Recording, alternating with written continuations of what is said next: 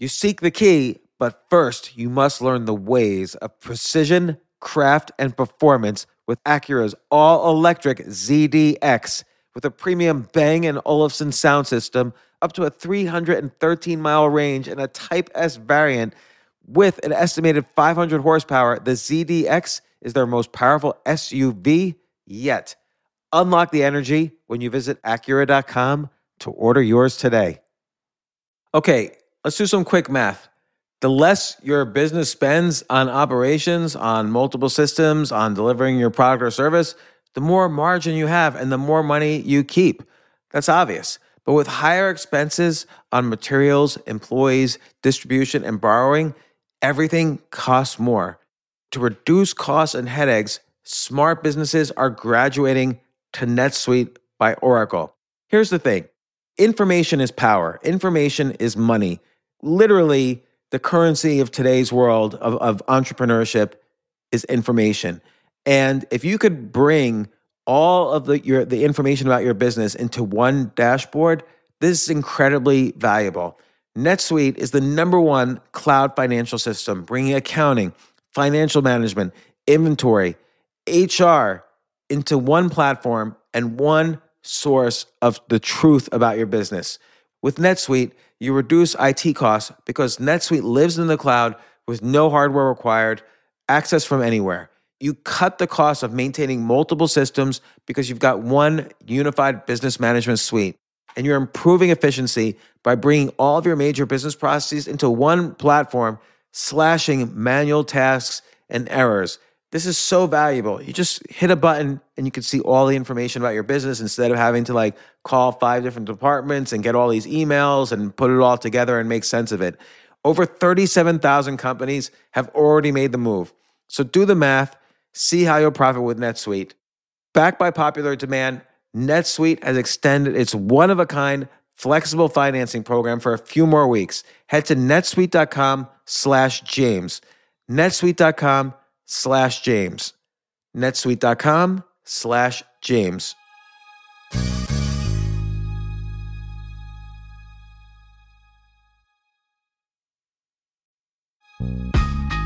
This isn't your average business podcast, and he's not your average host. This is the James Altucher Show. Today on the James Altucher Show. Man, I love Lucy. And you know what? I write about Lucille Ball in my upcoming book, Skip the Line. I have a small section on her because she really is a great example of choosing herself. Her movie career had basically ended around the time she was 40 years old, and she had nothing going on. She was doing some radio shows, and those were kind of declining. But CBS wanted to do this brand new thing. Hey, let's do a TV series, a situational comedy. And she wanted to have her husband, Desi Arnaz, be her husband on the show. But CBS didn't want an interracial relationship on TV. So the story of how she made the most successful TV show ever in history, and the story of just her talent and her success is incredible. But not only that, my friend Darin Strauss wrote a novel that just came out. It's called The Queen of Tuesday, a Lucille Ball story. He's a great novelist, but he interweaves his family's personal story, which is very interesting and maybe even shocking, with Lucille Ball into it. It's a great novel. We talk about everything from writing, Lucille Ball, choosing yourself, what the current trends are in media, and more fun stories about writing. Jay, what else did we talk about? You guys did talk about Star Trek. Actually, it was pitched. What? We talked about Star Trek. I didn't know that one thing about Star Trek and Mission Impossible. And then, as Jay does, he hit record when we were just kind of doing our intro chatting in the beginning. And it's a really fun episode. So here it is, Darin Strauss and the Lucille Ball story. A lot of things I didn't know.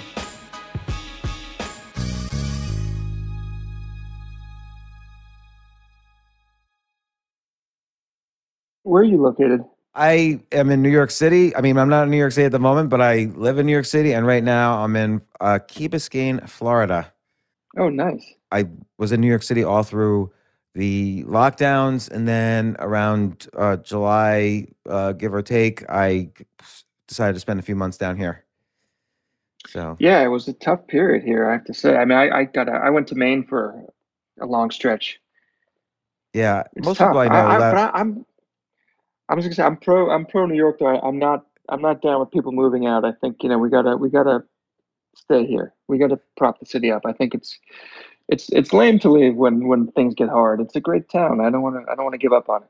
Well, I'm pro New York as well, but I found a lot of important people were in denial of the real issues simmering underneath. And I can't even tell you how many people I've called on both sides of the aisle.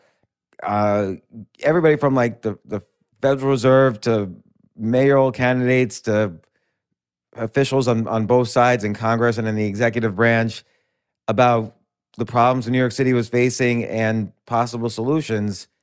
And I just found the real kind of simmering problems underneath, some of which are virus related and lockdown related, are just nobody. Everybody I was talking to was in denial about both the problems and what I saw as potential solutions. So, but I got some backlash when I wrote about it, but that's another topic. Have you thought about running for office? No. A lot of people asked me to actually, because yes, I got a backlash on this, but a lot of people also agreed with me that there's problems that are being ignored and that are in denial and wanted me to run for something. Like there's open seats in state assembly, there's open seats on the city council. There's a lot of different open seats because people aren't running.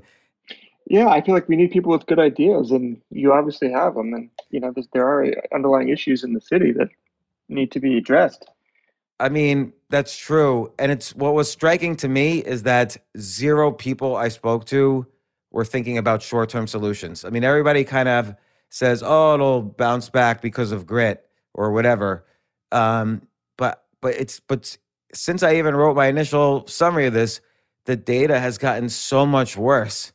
And and now it's just a wait and see what happens. But we're not here to talk about that. I really want to talk about your excellent book, The Queen of Tuesday. And I call it a book instead of a novel. It is a novel, but there's a little bit of fictionalized autobiography / memoir. And I even love how you bring it to the present day as well. And we have a mutual friend, of course, in some of your italicized chapters.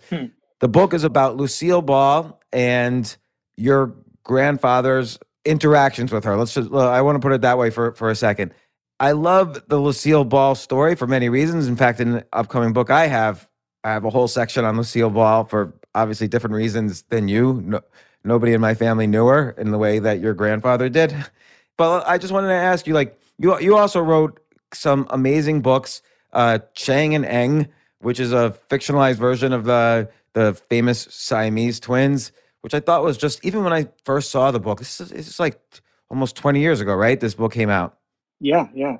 I thought this was such an amazing concept to write a fictionalized version, because everyone looks at the Guinness Book of World Records when they're little kids or whatever it is, the Almanac of the Strange, whatever those little pop books that kids would read back in the 70s.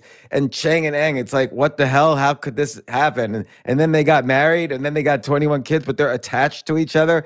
What a great concept to write a book about that. So before I ask you about Lucille Ball, this was your first published novel, Chang and Eng. What happened? Oh, thanks, James. I appreciate that. Yeah, I was going to graduate school in New York City, and everyone was writing these autobiographical books, and I just thought, my life isn't that interesting. I want to sell my first book, so I should find a really good story, because everyone was just writing these very small, personalized stories, and I thought, well, they're zigging. I want to zag. So what is a really good story? And I was homesick from work, and on Oprah, she had these conjoined twins on, and they were 8-year-old girls. And at the same time, without being asked a question, they jumped up and said, "We're a big girl now." And what a fascinating sentence. We're a big girl now. So they obviously saw themselves as two people and one person at the same time. So that I thought was such a fascinating thing.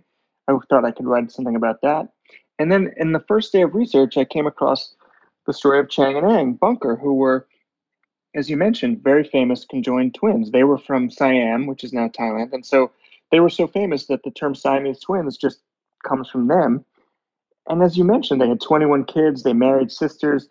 They got caught up in the Civil War. So, the country's trying to break apart and brothers fighting brother, and they're trying to split apart and fighting. And I just thought, I can't believe no one's written this story. I felt like I had been given this great gift. And so I just jumped at it. And that's sort of been my guiding principle. People have asked me, you write historical fiction and non-historical fiction. Why is that? And I said, I want to write a really good story. So I always just go casting around for good stories, which you'd think would be self-evident, but so many writers, I think, don't choose to write big, exciting stories. I once did this event for Barnes and Noble, and this corporate person at Barnes and Noble said to me, there are two kinds of books: literary books, which you read slowly, and fun books, which you read fast. And I thought, I'm going to spend the rest of my career trying to prove her wrong, that you can have a literary book that is also a page turner.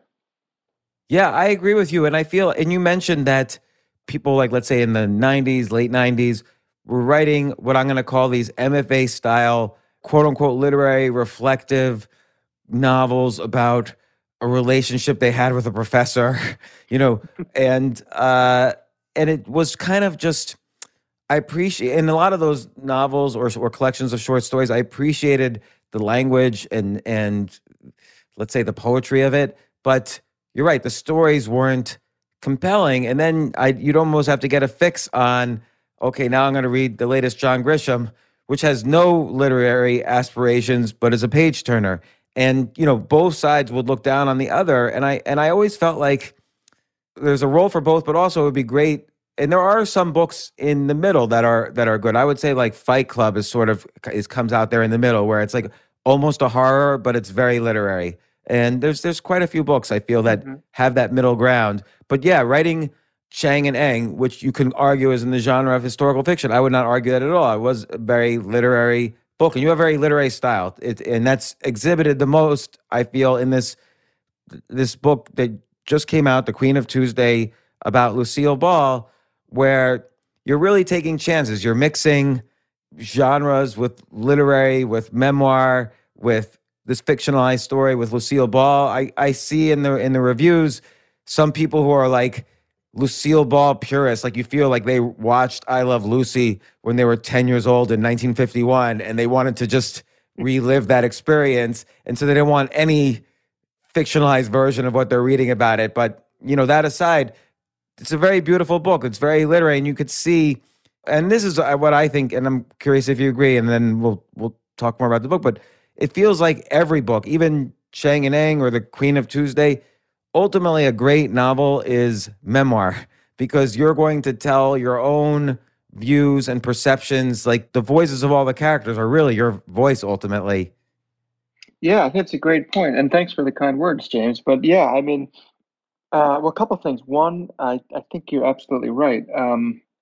I I think that the characters who are closest to me in the books I've written are people whose biography is the furthest from mine. So I wrote a book called More Than It Hurts You, where the protagonist is an African American woman, and I feel like her and and Aang and Chang and Aang are the people who are most like me in my books. And so, yeah, I think you sneak yourself into all the different characters if you can. But getting back to like the big story thing, John Updike once said that that's what Moby Dick was. He said after Moby Dick, for some reason, American literature kind of split in two, where some people would take the really big stories and some people would focus on language and character. And he said, it's a shame that more books don't do both. And so I felt like, yeah, I want to write good, because you mentioned reflective characters in literary fiction. So I thought, yeah, I want to have deep characters and I want to have good prose, but I also want to tell a story that is something that means something to people. And so with this book, like you mentioned, it's a mix. I wanted to try a bunch of different things. I thought, I've written a bunch of books. This is going to try to combine all that I've learned how to do. So it's a weird mix, but I thought it would be the most fun way to do it if I could combine biography. So it's like a biography of Lucille Ball's golden period. It's a family memoir. It's about my grandfather and my grandparents. And then it's a novel about the love affair between Lucille and my grandfather, which is fictionalized. So it's all three. I felt like this would be the most fun way to tell the story of Lucille Ball, who I think, as you mentioned, is a fascinating person who's worth writing about. I know you're writing about her too. I mean, I think she's just kind of an amazing figure. Well, our mutual agent, Suzanne Gluck, who is a character in your novel, I think wanted to introduce us for this. So I'd like to talk about Lucille Ball first and then talk about your novel because she is such an interesting character. She essentially defined or created sitcom television in the mid 20th century. And probably in terms of percentage of homes viewed in, it's probably the most popular show in history, and nothing will ever replace it. I think only a few shows were even close, which is like the Andy Griffith Show and maybe Seinfeld. What was really interesting to me about her is that she sort of half succeeded, half failed throughout a pretty big career from the time she was a teenager to her 40s until really finding success. And most people don't know this. This is like inspirational for young people who feel like they failed by the age of 27. But also she didn't pander for success. So like when, the critical moment being when they wanted her to do the TV show I Love Lucy, but they didn't want her to cast a Cuban, her husband, as her husband, she said no. When here she is desperate for success and she says no to that for many reasons, which you point out also in the book. But she then makes a decision. They're going to go do this vaudeville act on the road, show that the American people are ready for a Cuban co-star. It was hugely successful. And then CBS was like, okay, let's do it. And I thought that was a very gritty and risky thing to do. Yeah, it's incredible. I think, well, you mentioned it. She lived in upstate New York, and at 16 years old, she ran away and came to Manhattan to try to make it on Broadway. And she was told by a producer, "You're not funny. You're not a good singer. You can't dance. You're not pretty. You're not talented. You have no shot. Go home." And she kept trying. She ran away from home 10 times before she finished high school, and then failed in New York, went to LA, basically failed out there too. You mentioned she had some success over a long career. She was for a while called the Queen of the Bees, where she did a bunch of B movies, but then started to fail at that. She was fired from MGM, fired from the studio RKO. And really, TV was, as you mentioned, her last shot. And TV before her wasn't such a big medium. It was sort of thought of as third on the totem pole below movies and radio. So it was like, well, I guess I'll try this last ditch thing. And then, as you mentioned, they said, well, we don't want to show a white woman married to a Cuban man because it was 1951 and there was a very racist time in a lot of ways. And so she risked everything to get her husband on the show and forced them to see that it would work. And then, as you mentioned, had greater success not only than anyone before, but really than anyone had imagined was possible for this medium. Her show was so popular that there was something like 88% of homes with a TV would tune in. Not 88% of people watching TV, but homes with TV. That means counting people who were out to dinner. So something like in the 90s percentile wise of viewers were watching her show, which is insane if you think about it today when it's so fractured, the audience. Her show had the equivalent of 85 million viewers a week, which is just nuts. I think the biggest show now is 8 million. Right. And for all seasons except one, she was the number one show in the country, which I think beats out every other sitcom since then. Only American Idol and NFL Sunday Football beats it. So basically, she's the top sitcom ever. And most people don't know this. I mean, my wife was surprised when I told her. She and Desi Arnaz, of course, started the production company, Desi Lou, which produced I Love Lucy, among other things. But most people don't realize it also produced Star Trek and Mission Impossible. Yeah. In fact, no one was going to take a chance on Star Trek, which I think makes her a very important figure too, because Star Trek pretty much redefined American culture, because without Star Trek, there'd be no Star Wars. Without Star Wars, we wouldn't have sort of blockbuster culture. And no one wanted that show. It was pitched as a UN in space, which, sounds particularly unpromising. And I she had said, no yeah. idea that was Jay, did you know that Star Trek was pitched as UN in space? Yeah, I think so. I do know What an that. odd pitch! Like, I could just see them like in the Hollywood typical pitch scene. You take the UN and you take space, combine them. Who the hell would want that? I know. Well, Lucille Ball for some reason. Yeah, and and Mission Impossible too, which is, a huge cultural thing. So what a figure she was. She was also the first female mogul in Hollywood. So when Desi, her husband, had drinking problems, she took over the studio. So at one point she owned more studio space than any other single studio in Hollywood. And and this I think is very poetic, she ended up buying the studio spaces of MGM and RKO, the two studios that had fired her. And by the way, it still happens that women in particular might have middling success in movies or whatever, and then starting around the age of 40, it's like almost a cliche joke. Like Amy Schumer even did a scene on this in Inside Amy Schumer where Julie Louis-Dreyfus, Tina Fey, all these like 40-ish actresses, this was about 8 years ago, 6 years ago, kind of get together to sail off into the sunset because they're turning 40 or they're above 40. But Lucille Ball, sort of found her voice or found her footing by going into probably was at the time a stigmatized genre, which was television. Like, nobody was doing sitcoms then. This is 1951. Like TVs were just getting popular.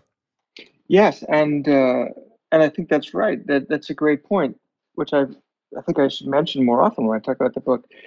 40 was when she began really as a superstar.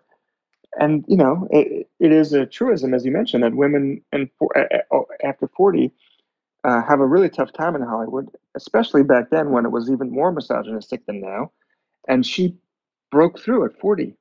Literally, that was her age, 40. Do you think she made money in the B movies? Like, do you know how much money she would make in like a 1938 B movie where she's not, it's not the hugest thing in the world? I don't know. I don't know specifically what she would make per movie, but I know she lived a very comfortable life. I mean, the studio system back then was really powerful, but movies were so big because TV wasn't a thing. I think she lived a really nice life as a B movie actress. She also was a communist. That was another interesting thing. She had a period when she was a B movie actress that she was an avowed communist and would have these communist party meetings, at least one known party meeting in her mansion, which is kind In of her funny. mansion. Yeah. So did she have a mansion off of the B movie income? Yeah. Yeah. I think, the thing about B movies is that you could make 20 of them a year, 15 of them a year. If you look at her filmography, it's pretty nuts. I mean, she was in like 30, 35 movies before being on the air. Yeah, it always amazes me, and not just with her, with almost any actor or actress. You think of them from their big movies, but then you look at their filmography, and they're in like 1,000 movies.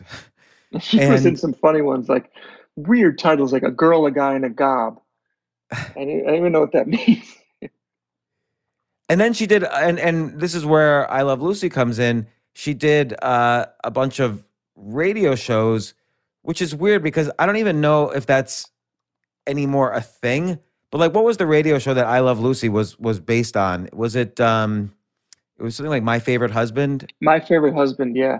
And it's really interesting to me. So I've been approached by a podcast company to write some scripted podcasts, and I thought, it's just like radio plays. It's basically the old 1930s model where you would tell a story only over audio.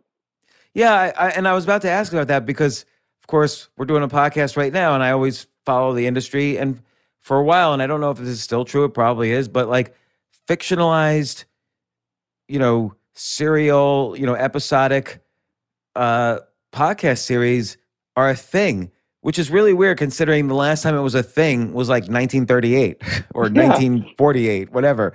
So I don't know what the appeal is, but then also, audiobooks are trending upward for the past, 6-7 years. So people, I guess, commuting to work or in the gym, have reawakened, the audio format in a way differently from traditional radio. Yeah. And it's, I've looked into the form. It's hard to tell a story just with sounds, you know. I also wrote a comic book once, which is sort of the opposite. Olivia Um, Twist, good yeah, idea. yeah, thanks. I thought, you know, it would be kind of interesting to take Oliver Twist and make it sci-fi and put Olivia in the future. Make Oliver Olivia, and so that was not so literary. That's more that's more for fun.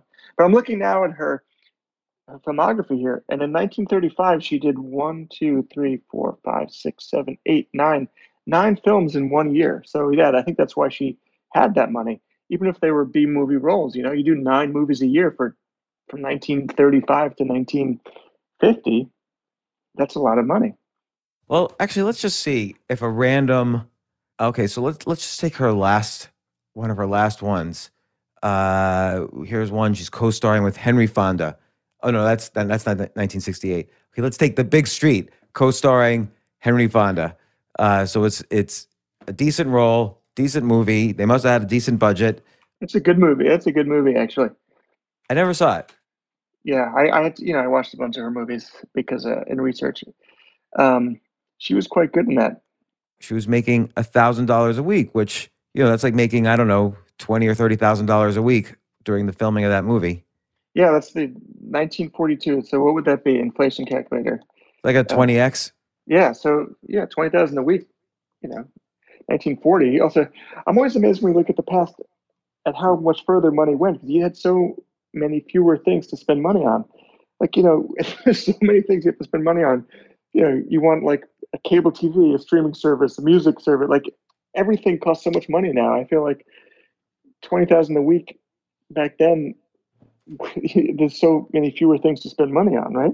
Yeah, because think about it. Back in like 19, well, particularly also you're living in at that time it was around the Great Depression and World War II, so there was uh, deflation and rationing. So it's almost as if they were living in a permanent economic lockdown because there were very few things to spend money on during the economic lockdowns during this virus. So it's a similar type of thing. But you're right, and she even admits she like she says about The Big Street, it was a regular check, but she was just still a regular B actress, and turning 40, she's not going to be playing in these sexy co-starring roles. But let me ask you this, because and this starts to get into the timeline of your book. When you watch The Big Street, was she kind of have the clown-like or comedic role that she would later be famous for in the TV series?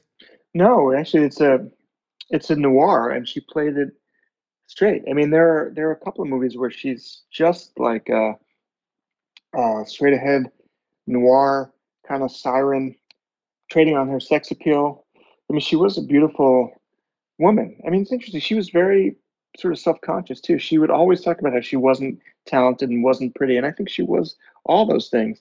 Um, she was an interesting talent because she couldn't write her own jokes, and so she was really dependent on other people being good. But I think if she had really good material, she was great. Like on that show, I think she's really a kind of brilliant comic actress. Well, a lot of very well-known, successful actors and actresses, I shouldn't say a lot, but many of them study, and this is going to sound weird, but to people who don't know about it, but they study clown theory. So it's not clown like in a circus, but there's a real art form to being a clown where you use your authenticity and the language of your body to basically make an audience like practically die from laughter. And there's various schools on clown theory, but she was like a natural clown. And you refer to this in the book. And there's this one line where, she's starting to do I Love Lucy. And you write, she's thinking to herself, the best actors don't quite deliver memorized lines. They speak their own spontaneous thoughts that happen to have been written beforehand by someone else. That's not skill. That's not a technique or even art, Lucille realizes. My brain just thinks exactly what the writers guessed the character would think, only my brain thinks it more correctly, more fiercely. And it's because I think they lucked into this role where she's able to take this natural, amazing clown ability, which is not an easy ability, and as you speak through her, she's able to accentuate the words of the writers and play that role with her full body and authenticity, which we see, which is why America loved Lucy to Yeah. this day. Yeah, I mean, I did some research into acting. I didn't know anything about acting, but I did some research, and I felt like that was what she would have thought. I mean, it is an interesting skill, and it's so dependent on other people. You know, a writer, a musician, you can kind of make your own luck in a way. You know, if you write a good book, it's your book. If you play music, that's the music you're playing. If you're an actor, you need someone to give you a good script and then to direct you well. And so I think that's why a lot of actors that I've met are, I think, quite um, self-conscious because they're so dependent on other people. I think it makes you sort of lack confidence in yourself in a way. I mean, that's the thing I've noticed about so many of the actors I met, that they are sort of lacking in some confidence. You know, it's funny because they're so charismatic. Yeah, but they're charismatic to the screen, but that doesn't say anything about who they are. And this is not a criticism of them. It just might be maybe they're charismatic on the screen, but they're an introvert and shy in real life, or who knows. Hmm. So, but she, had this, B-list skill as an actress. She was a dancer. She was this, she was that. But really, she physical comedy, it was her thing. Her face had, a much greater vocabulary of expressions, I think, than many actors and actresses. Her body had that authentic comedic clown-like thing going on. So they would write these lines for her. She wouldn't just say them. She would take those words and really be that character. This was her. And again, I think that propelled her from being known to being, world famous / celebrity. I think you said it so well. Her face had a really wide vocabulary of expressions, and I think that's the key right there. And they did love her, and they do love her. I mean, I've heard from so many people since the book came out. I heard from a friend of hers who knew her and kind of reached out to me, and that was sort of wild, you know. What did she say?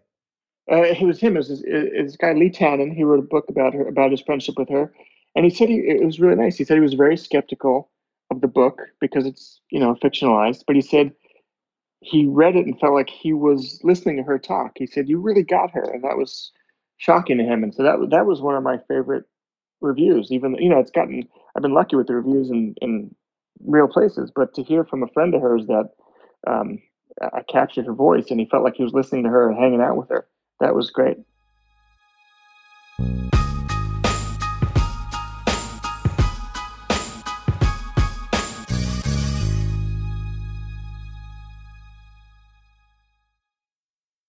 Yes, it's totally true. Airbnb has changed my life. If anything, they have made my life so much better. Like, I used to live in Airbnbs. I lived in over 100 or 200 different Airbnbs over a 3-year period, and I loved it. I became a really good guest of Airbnbs, and I got to know lots of hosts. So when I initially owned a house, of course, the first thing I thought was, I'm going to turn my house into an Airbnb because I travel a lot. So why leave my house unused when I can make a side income by letting others Airbnb my house or come to stay in my house as guests? And having my own Airbnb or being a host for Airbnb has allowed me to do just that. And I've met other hosts. I've actually spoken at Airbnb's host conference. I think it was in 2017. I met so many just nice hosts. It's a great community. And I love, turning my own home into an Airbnb. Like, I'm traveling to Austin next month. My home's going to be an Airbnb while I'm away, and I'll stay in an Airbnb. I'd rather stay in like a 3-story house Airbnb than in one tiny hotel room in the middle of Austin during South by Southwest. So listen, while you're away, your home could be an Airbnb. Many people host on Airbnb, but there are people who are just letting their house sit empty, who've never thought about it or didn't realize their space could be an Airbnb. Hosting can easily fit into your lifestyle and is a great way to earn some extra money. So if you have a home, but you're not always at home, then you have an Airbnb. Your home might be worth more than you think. Find out how much at airbnb.com/host.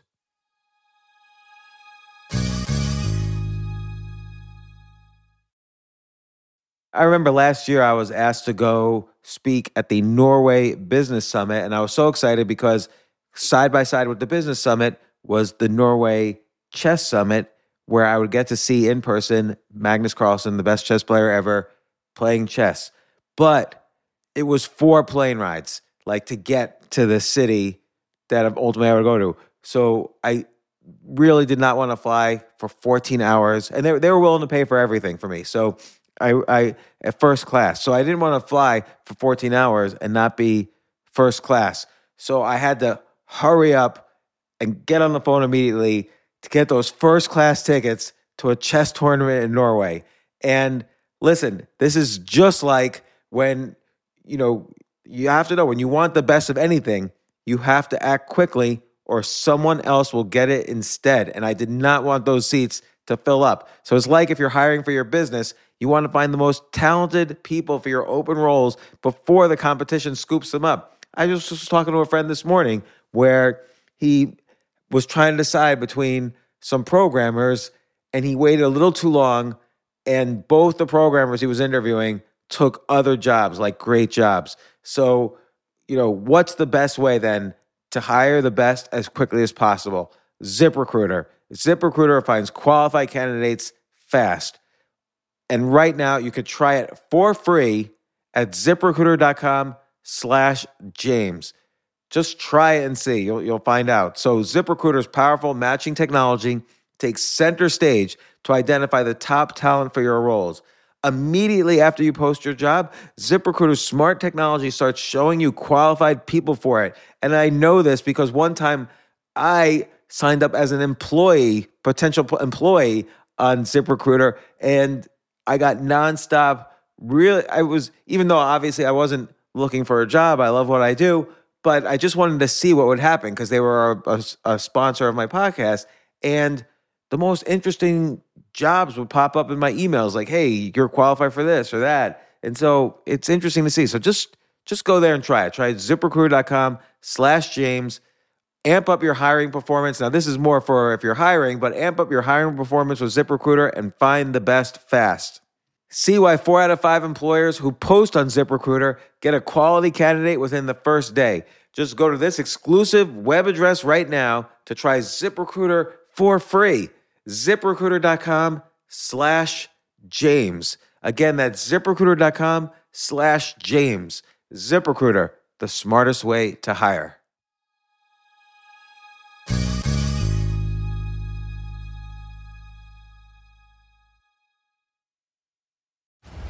On May 10th, Kingdom of the Planet of the Apes is coming to IMAX and theaters everywhere. What a wonderful day! This summer, one movie event will reign. It is our time. They stole my village. I know where they're taking your clan. Bend for your king. Never. Kingdom of the Planet of the Apes. Only in theaters May 10th. Tickets on sale now. Rated PG-13. Some material may be inappropriate for children under 13.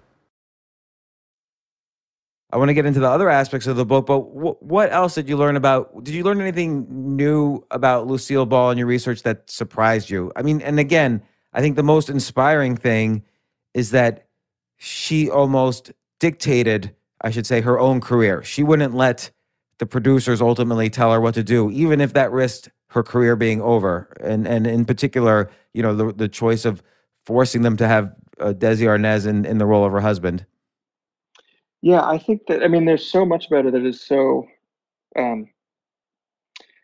praiseworthy, and that surprised me. All the trailblazing stuff we talked about, how popular she was, how she was the first woman to do all this stuff. She was the first pregnant female body shown on television. But the thing that surprised me the most, I guess, was Desi's behavior and how this very strong, very powerful, courageous, beloved woman was just humiliated again and again by him at the height of the show. And I wrote something about this for Vanity Fair, actually. At the height of her show's popularity, Desi was caught by Hollywood Confidential magazine with 2 prostitutes. So this is, the 1950s, a very prudish time when couples, even married couples, couldn't be shown sleeping in the same bed because sex was something that was so uh, verboten on television that we couldn't even have a bed where a married couple would sleep. At the same I think time, that lasted through the 70s too. That lasted a long time. yeah, and as that's happening in the 50s, there's a story in a magazine saying, "Yeah, here's Desi Arnaz with two prostitutes," and it was widely known. But the show was so beloved that it just was pushed through. People just didn't care. But that's humiliating for anyone. But imagine that being in public, your husband cheating on you. And we talked about a bunch about how she pushed CBS to have him as her husband, which was very admirable. But the reason she did it was because she was afraid Desi would cheat on me if I don't watch him 24 hours a day. She felt like if he's not my husband on the show, we'll be spending too many hours apart, and I can't trust him not to cheat. So the sad thing is, she did the right thing. She made CBS have this interracial marriage on TV, but she did it because she didn't want him to cheat, and he cheated anyway.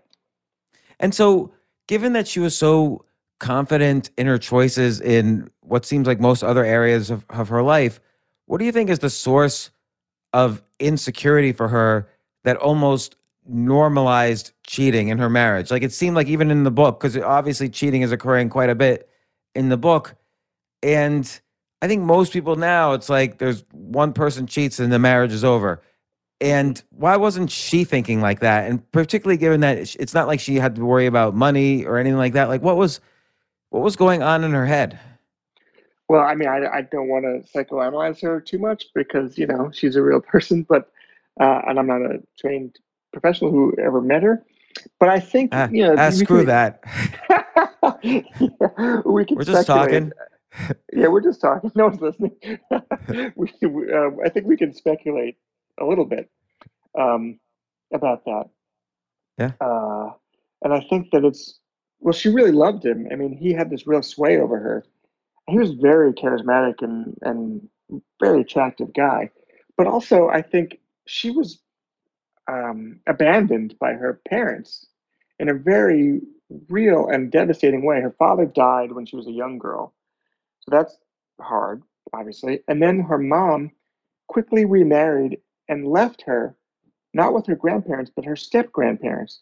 So imagine you're a young kid, your dad just died, and all of a sudden your mom's remarried and you're staying with these people, these old people you don't even know. And so for years, she lived apart from her mom, and then her mom would come and go from her life. And so I think she was really desperate for love and had a real fear of being abandoned. So, I I did it. I did speculate even, in public.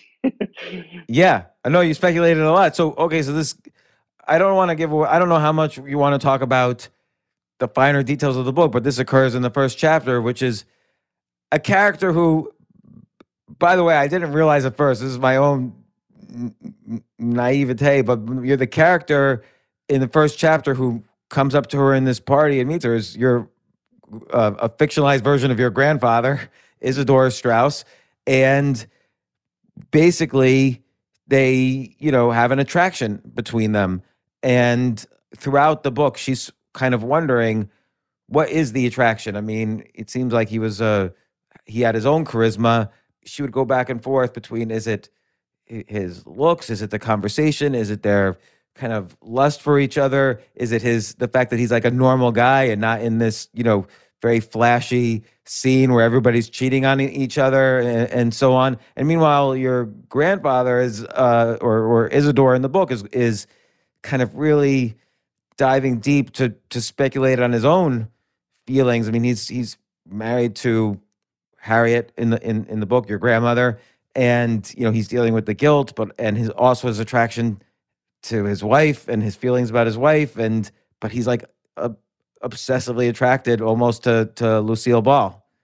Yeah, I mean, I think it's all the things you mentioned. I think she was angry at her husband, who was someone she loved, but who disappointed her a lot. And I think I mean, fame is tough. I've known a few famous people, and it just seems so hard. I mean, I was friends with two celebrities who passed away. Philip Seymour Hoffman was a very good friend of a very good friend of mine, so I knew Philip pretty well. And I became friendly with Carrie Fisher, and I saw in both of them how difficult it is to be famous, especially Carrie. I mean, that's a real intense fame, you know, and I think that, not to be glib about it, but I think it really is why, in a big way, why both of them are no longer here. And so I felt like for her, this normal guy would have been seductive, just the normality of it. And with my grandfather, you know, that was the real challenge of the book. I mean, I've written about infidelity before, but when I'm writing about my grandparents, I felt like, okay, I have to be really, I wanted to do it in a way that honored both of them, because it's easy to write infidelity when you say, okay, well, one of the people in the marriage is boring, and so the other one is just strays because the marriage is unhappy. But I realize that's kind of a simplification, and people sometimes cheat if the marriage is better than that. So I thought, you know, if both people are compelling, then what would push someone to cheat? And I was thinking about this, you know, um, I say in the book that in books like Anna Karenina, you know, there's the husband. So in that book, Anna's married to this guy Karenin, who is a bore. He's just a terrible bore, and she leaves him for this very sexy, attractive guy named Vronsky. And so it's about that book's about her leaving Karenin for the sexy Vronsky. And I realized, you know, I think in relationships, every spouse is both Karenin and Vronsky. Like everyone starts out as Vronsky. It goes in reverse. Everyone starts out as Vronsky and ends up Karenin. You know, when you first meet someone, if the relationship is any good, then you think they're the best. And then 20 years into marriage, everyone becomes a little bit, even, you know, I'm in a very good marriage, I think, but, you know, everyone becomes a little commonplace. I'm sure my wife doesn't feel as excited to see me walk in the room after 22 years as she did when we first started dating. So I wanted to examine that a little bit too. You know, we talked about big stories earlier in the podcast. I felt like I haven't read many love stories that actually deal with what it's like to be in a long relationship.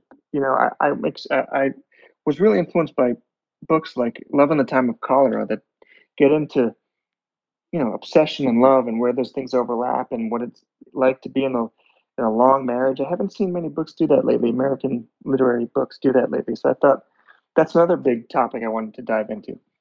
Well, it reminds me of the last scene in The Graduate, right? So he spends his whole time, the whole movie, trying to, you know, they both are kind of ultimately dancing around this love story, which culminates in them like in the back of a bus with her in her wedding dress from who she was supposed to get married to. And you kind of get this sense that, oh, now there's the next 40 years of their life. It may not go as well as they thought. You get this sense right at that last scene, just in his eyes. And, but there was so much drama leading up to this point that it had to happen this way. Yeah, I think that's a great point and a great scene. I think that scene takes the movie and actually moves it from entertainment into art. Like it's a really fun romantic comedy or sort of sexual farce, you know, like the older woman and the younger man, and then that moment is so profound because it's the only it's the only romantic comedy I can think of where after the romance and the comedy is over, it shows real life in a really intense way with just a shot. And that's great filmmaking right there, I think. So there's this parallel, of course, in this book between your book and Lucille Ball's story, which is that she mixes fact with fiction. Her husband on the show is her husband in real life. Her kids on the show, I believe, are her kids in real life, or maybe not. I don't know, but it seems that way. It's complicated too. The kid playing her son was actually her real life son's best friend. Okay, but he has the name of her son, so it's all mixed together. Mm-hmm. Or he's Little Ricky instead of Desi Jr. But you obviously, you know, reached in and pulled out of your own story your grandfather, his relationship with her. All the characters in the book have real inner lives. There's no villains. They're always wondering about their choices and their opportunities. Maybe Desi has this particular cruelty as he doesn't really care, and this is in real life. Now, I'm not even talking about your book. It's in real life, it seems, too. He doesn't really care about the effect of his actions on Lucille Ball. But what made you decide? Was this the impetus for the book? Was some kind of, did your grandfather tell you a story as you suggest in the book, or what happened there? Well, thanks. Yeah, first of all, for talking about the not being villains, because I think that's an important thing in books, which you don't see often enough. I feel like there's a great line from Saul Bellow where he said, "When you write well, you become familiar with due process." And so, you want to be like the defense attorney for all your villains and the prosecutor for all your heroes. I think you want to be like, yeah, she seems great, but here's where she's not 100% perfect, and he seems like a total villain, but here's why he's doing that. And for my book, I had a dream about Lucille Ball, and I thought, I don't know why, but I thought, that'd be a good story. I didn't even know what caused me to think that, and I wrote down Lucille Ball and Papa Izzy. So I just had this weird dream. I woke up, wrote that down, and went back to sleep, and looked at it the next morning, and thought, what the hell is that? And then I realized, so I asked around, and I realized that my grandfather had been at a party with Lucille Ball, and I must have heard about this when I was a kid. And so Donald Trump's father, and this is all true, Donald Trump's father, when he bought a bunch of real estate um, on Coney Island, the old amusement park outside of New York City, he he built a bunch of crappy housing, as Trump's dad did. And so there's this landmark, this beautiful glass and steel structure called the Cathedral of Fun. It was a historic, beautiful building, and Trump's dad was going to tear it down and make crappy housing. And so, in order to blunt the criticism from the press, because he knew that it wasn't going to be a popular thing, he was a very good manipulator of the press, like his son. And so he thought, I'll throw a party and I'll have a bunch of celebrities there. And at the stroke of midnight, we'll all throw bricks through the glass and we'll take pictures, and that'll be how we break ground on this new project.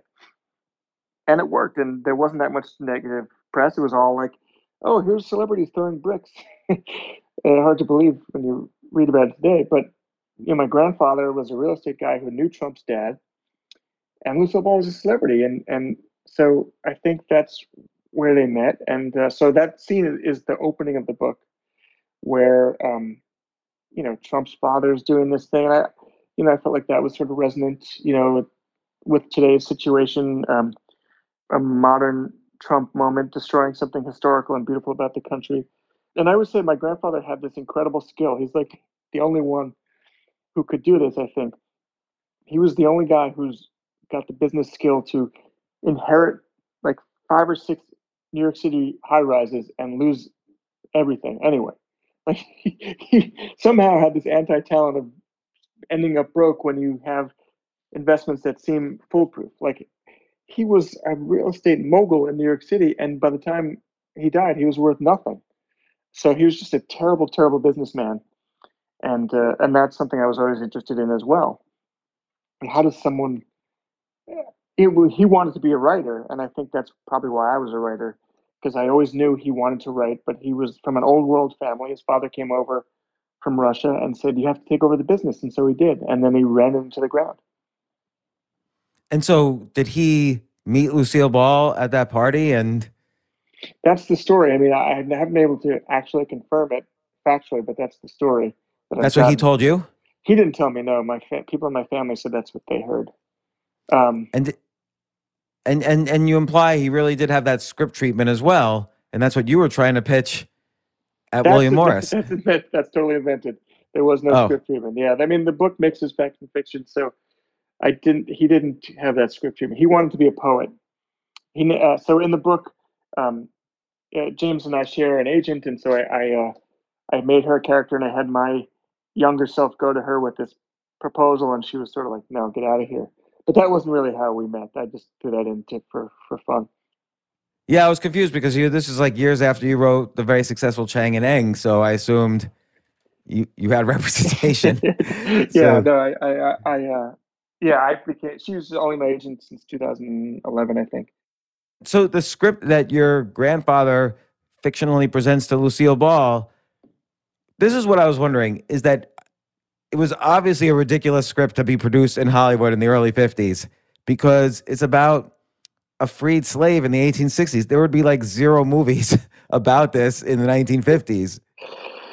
Yeah, I mean that was one of the jokes of the book in a way where I thought like they were saying in the 50s like you can't make a book you can't make a movie about an African American man, and now in 2020 they would say you can't make a movie about an African American man because he's he's a white filmmaker or white writer. So they in the 50s they would say you can't write about someone because he's black, and now they'd say you can't because you're white write about someone because he's black. So Yeah, and also again, it parallels her story a little bit, where she's taking chances, bringing Desi Arnaz, a Cuban, onto her show, which is something you couldn't do, but she was able to do. yeah, it's interesting too. Like I realized this in researching the book that every episode of that show was basically a comic reenactment of her life because she always wanted to succeed and kept failing and wanted to get on the show, so to speak. And every episode is a woman who they say is not talented trying to get onto Desi's show. Yeah. It's this quest, this kind of American dream of this quest for fame or relevance or whatever you want to call it. And let me ask you this, like you're from Brooklyn, you've been writing, you've won literary awards, you've written these great novels. Also, by the way, a great memoir, Half a Life, which is about this pivotal moment in the first half of your life. And I don't know, your neighbors are probably, the Jonathans, like Jonathan Lethem, Jonathan Safran Foer, and their stuff's so literary. It's beautiful, but again, it's not like the everyday person is going to read, a 500-page literary novel about old Brooklyn. But what do you think was the stamp of their careers? Like they had this beautiful arc in their careers, in terms of, was it their awards or what happens in New York City with the literati? Oh, I don't know. I mean, I know Jonathan Lethem. He and I were in a poker game together for a while, with a bunch of other writers. It was writers poker. It was me. It's broken up now, but it was me, Jonathan Lethem, Colson Whitehead, Mila Goldberg, who wrote B Season, and Nathan Englander, and that was really fun. Nathan Englander, by the way, great short story writer. Colson Whitehead just wrote a book about poker. Yeah, he's a shark. He's a real shark, Colson. He's really good at it. And then Jonathan Safran Foer teaches with me at NYU. I think that's the thing about New York. It is there. It's so hard to live here, and we talked about this a little bit before.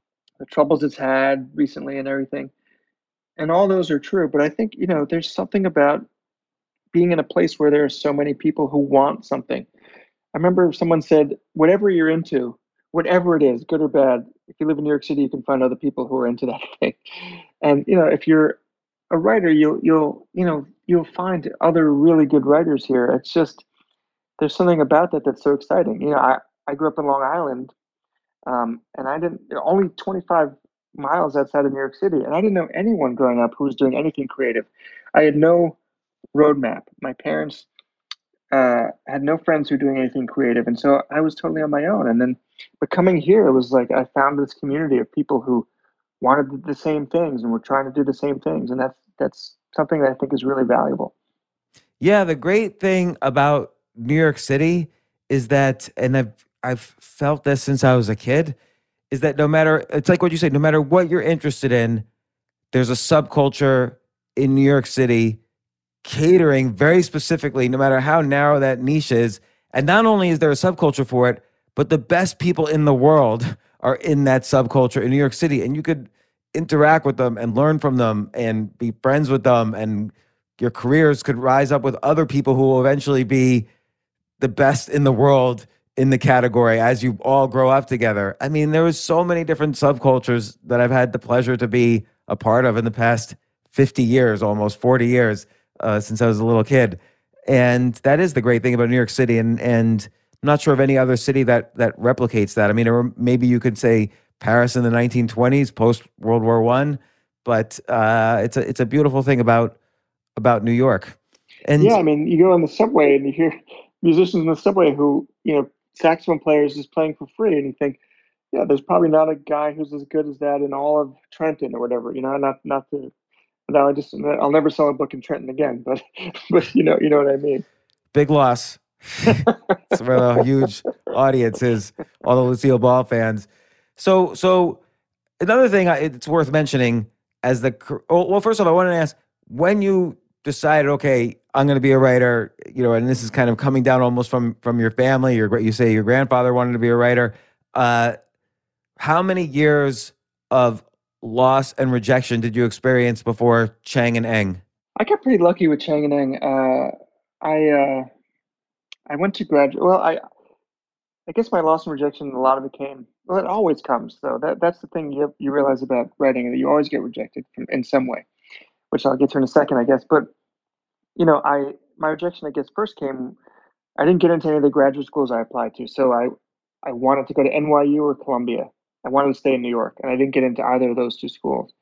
But then 7 years later, I was teaching at those both schools, which made me feel like really pretty good. But it was hard. When people tell you you're no good, you believe it. Actually, someone was telling me that recently. My friend, the writer David Lipsky, was saying the difference between writers and other people, or people who succeed at writing and people who don't, is often a self delusion, maybe, where most people, if someone says you're no good, you sort of believe it and you try something else. Where I think there's so much rejection in writing that if people tell you you're no good, a lot of us are like, okay, well, I guess I'll make it better. And now that's a very valuable skill because I know that my first draft isn't so great. I think a lot of people will get notes in their first draft and think, oh, I'm not a good writer. Whereas now I've been writing long enough where I know, okay, this draft isn't good, but I can make it good. And so what were you like? Did you write a bunch of novels that were rejected, or was like, where's your classic origin story of rejection? I got lucky. I sold that book pretty soon after grad school, so I got lucky with that book, Chang and Eng, my first one. But as I was saying, rejection comes all the time. Like, even after you have a hit book or you win a bunch of awards, I'll send a story to the New Yorker and they'll say no, or you get a bad review. So I just think that that's the thing about a career in the arts that is hard on people's psyches. Like, I read that Philip Roth never won the Pulitzer Prize, and that tortured him forever, and he felt rejected. This is Philip Roth, who was the most successful literary writer in America probably for a long time, but he never won the Pulitzer Prize. I was reading Saul Bellow's letters, and Saul Bellow, one of the few Americans who actually did win the Nobel Prize, and he, in his letters, is always complaining about rejections and how the New Yorker never takes any of his stories and all this stuff. And I just realized, wow, if Saul Bellow and Philip Roth feel that way, it's not a career that is good for for your self confidence, because there's rejection at every level all the time. I think any career that gives you inner pleasure. So, like, let's say, I'm not saying a marketing manager for Procter and Gamble is not happy with their job. They could be very happy, but like writing or acting or any type of individualist career is it's worth it because there's a lot of pleasure, but it's very competitive. So there's going to be a lot of rejection. So you need tools to deal with the rejection. I think a writer has to deal with, A, multiple sources of income, to use a cliched phrase, and B, you have to be able to navigate not only career rejection, but people who hate you. Yeah. I mean, you mentioned that I have a memoir that I wrote, and that was even harder in that one, because it's hard enough if you write a book, you spend a couple years writing it, and it's just out in the world, and people just say bad things about it sometimes. But if you write a memoir, and they're like, yeah, I really didn't like like this character. Someone was telling me that they wrote a memoir and it was rejected because everyone said, I really don't like the protagonist. And the person was like, that's me, so it's hard. Yeah, it's really hard. That's a Curb Your Enthusiasm joke too, because Larry David's hanging out with Jason Alexander, who played George Costanza, who's the Larry David character, and Jason Alexander is saying, "Oh, I was playing such a schmuck," and Larry David's like, "Not really," and, and so they kind of had that discussion. Well, yeah. So you've done memoirs, comics. I think I read you've done a couple of screenplays, right? Or were hired to do some screenplays. I wrote the screenplay for my first book, Chang and Eng, which was never made. I sold it to Disney and wrote the screenplay with the director, Julie Taymor. And it was really unlucky. The president of Disney got fired right before it went into production. And then I wrote it again with the actor Gary Oldman. I wrote a totally different draft of it. and that never happened. But that was fun. So I've been doing some screenwriting stuff. I'm writing a script for my memoir, so hopefully that'll happen. It's a much different art form, so it's been sort of it's actually helpful when you go back to books because the screenplay is so story driven. You can't have any excess fat. So then when you go back to writing novels, I think it's actually quite helpful. Yeah, it feels like exposition, kind of like setting the scene has to be, of course, it has to be shown because there's zero telling. And so, it's all dialogue, screenplays, dialogue and action. Yeah. And every scene has to serve the story. You can't, a lot of literary books you read and there'll be a scene and you think, well, why was that there? It doesn't happen so often in movies, because someone's paying millions of dollars for each scene, Right. And now, of course, there's the new genre of the Netflix special miniseries, which I feel this book, The Queen of Tuesday, the novel about Lucille Ball, this feels to me like Netflix's I Love Lucy. I would love that. Yeah, I think we're talking. There's a competing Lucille Ball project. I think that is maybe complicating things, but I think it's so different because there's a Aaron Sorkin, I guess, is maybe going to do a biopic of Lucille Ball. But this is so different, I think, that, this is the love story between my grandfather and Lucille Ball. So it's actually out right now, if I should say this, to Emma Stone. So we'll see what happens, knock on wood. Well, I probably just jinxed it. No, I don't know. There's got to be, now with Netflix, Amazon, HBO Max, Disney Plus, and a billion other things, correct me if I'm wrong, there's got to be huge demand for stories. Yeah, I think there is. And that's, I think that also the miniseries is such an interesting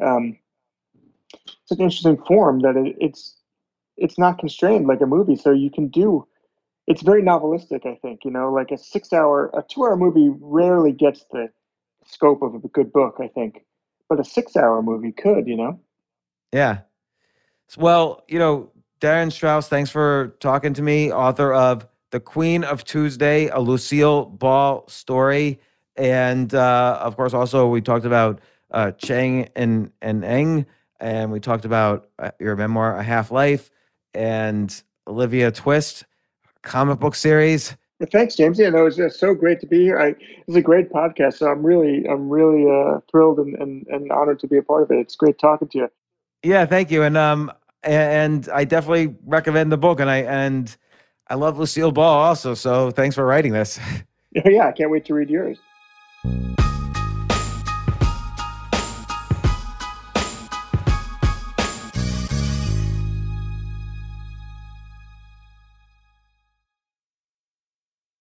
Life is a highway, and on it there will be many chicken sandwiches. But there's only one McCrispy. So go ahead and hit the turn signal if you know about this juicy gem of a detour.